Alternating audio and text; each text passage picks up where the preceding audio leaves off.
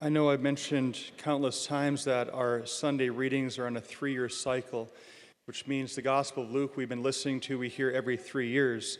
The reason I mentioned that here this morning, because it occurred to me this past week that approaching 10 years of priesthood means this is my third time now making my way through preaching on the Gospel of Luke.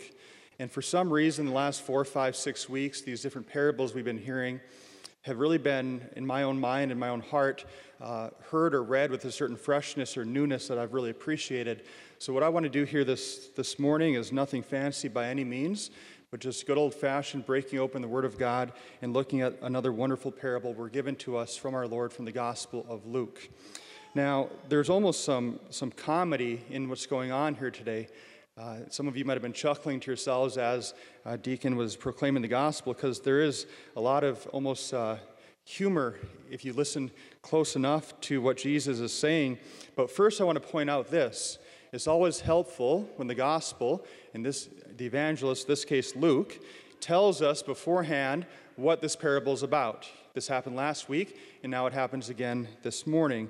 So Jesus addressed this parable to those. Okay, so these are those that this parable is intended for, to those who are convinced of their own righteousness and despise everyone else.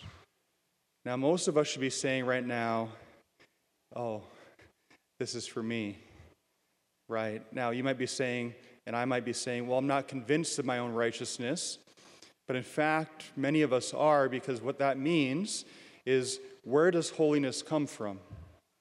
Where does goodness come from? Where does being in relationship with God come from?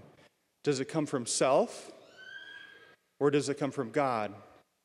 So self-righteousness is something that Jesus wants to crush in all of us, in me and you, in every heart, and that's what he's trying to do in this parable. He's trying to crush any sense of self-righteousness that you and I might have, as challenging as that may be. And secondly, he says this parable is for those who despise everyone else. Okay? Watch the news, and all the news is about is despising everyone else. This is very prevalent in our own common parlance, our own common way of thinking, that we have a tendency of pointing the finger, saying it's everyone else's fault, and I'm despising everyone else. So I think this parable, I don't know about you, but I know it's for me. So that's the first thing. Secondly, we're told that 2 people went up the temple to pray. How many? 2. Luke loves to set apart 2 extremes, right? So remember about 6 weeks ago, we had the parable of the prodigal son. How many sons were there? A father had 2 sons, right? The wasteful son and the faithful son. Last weekend, we had 2 extremes, right? We had the dishonest judge, and we had the persistent widow. 2 extremes. A rich, wealthy man, and a poor, broken widow. So Luke loves using these extremes to paint a picture that Jesus is trying to get into our minds. So what are the 2 extremes this morning? A Pharisee and a tax collector. You can't get further apart than these 2 Jewish characters, these 2 Jewish individuals. So first, a note about the Pharisee. Before I say anything else about the Pharisee, what is a Pharisee? A Pharisee is a Jewish leader. They're scholars of the law. So the first 5 books of the Old Testament, Genesis, Exodus, all those, these guys were experts in Jewish law. They were experts in the scriptures, right? They're supposed to be the very epitome, the very example of faithfulness to the Jewish religion. That's what these guys are supposed to be. And we're told that the Pharisee spoke this prayer to whom? To himself. Now that should key us off for a moment that, there's something wrong here. Because last time I checked, when we pray, we don't pray to ourselves, we pray to the Lord. That he is the one that receives our prayer. He is the one to whom prayer is directed. And I think oftentimes in our own prayer, we just keep on turning inward and inward and inward. But no, prayer is not directed inward. Prayer is directed to the Lord. And we're told that the Pharisee is just praying this to himself, which isn't even prayer. is just self-thinking, self-talk. And we want to try to find a way to shift that and direct that to God. So that's the first thing that we kind of know is a little off in the Pharisee. But then listen to this so-called prayer that he says, "Oh God, I thank you that I am not like the rest of humanity, greedy and dishonest and adulterous, or even like this tax collector. Thank you for not making me like the rest of fallen humanity," is what the Pharisee says. Again, there's some comical elements in that type of prayer. Then he goes on to say all the things he does for God, right? I fast twice a week. I pay tithes on my whole income. I go to Mass every Sunday. I go to confession. I do an hour of adoration. I tithe. I do works of charity. You get the point. So he's just listing everything he does for God rather than what God does for him. And then the contrast, the tax collector. Now, before I say anything about the tax collector, let me offer this perspective. The tax collectors were the lowest of the low, and here's why. Were the tax collectors Jews or non-Jews? They were Jews. But they weren't just any kind of Jews. They were Jews who sold out.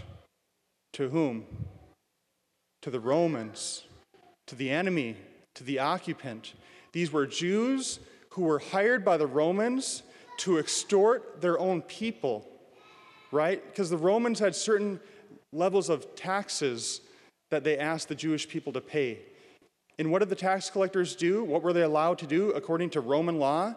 They could raise the taxes above whatever the Romans wanted, and whatever that gap was, whatever the excess was, guess who got to keep it?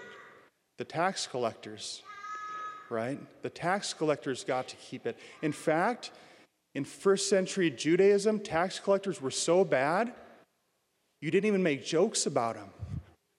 You know how we make jokes about lawyers and politicians because it's kind of funny sometimes?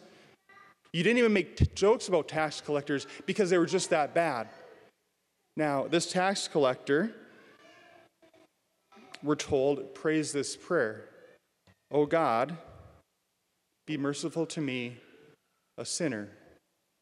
Then the Lord says, which one of these two is just before God, meaning is in right relationship with God? Is it this perfect, prayerful, religious Pharisee? Or is it this low-life tax collector?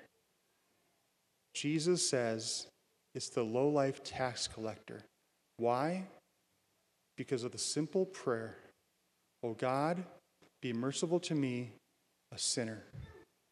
That's it. What does that tell us, everyone? That God can forgive greed, yes. That God can forgive dishonesty, yes. That God can forgive adultery, yes. But what is one reality where God is unable to forgive? Any place where we're unrepentant. That God cannot forgive an unrepentant heart. Why? Because we're giving him nothing to work with. Repentance gives God room to work. That's why this man was justified before God, because he showed repentance and recognized his own need for God, and that God is the one that makes him holy, not himself.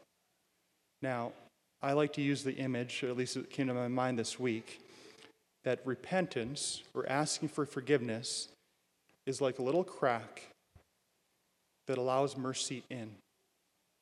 That when we say sorry and repent to God of our sins, it's like opening a crack that lets this tremendous light we call God to break in. The bigger the crack, the more the mercy, the more the light, the more the forgiveness. So what is the takeaway this weekend? I think to make sure that there's no self-righteousness in any of us, to make sure that we know that holiness is from God, and to make sure that wherever we need to repent, that is where God wants to break in all the more fully into our lives.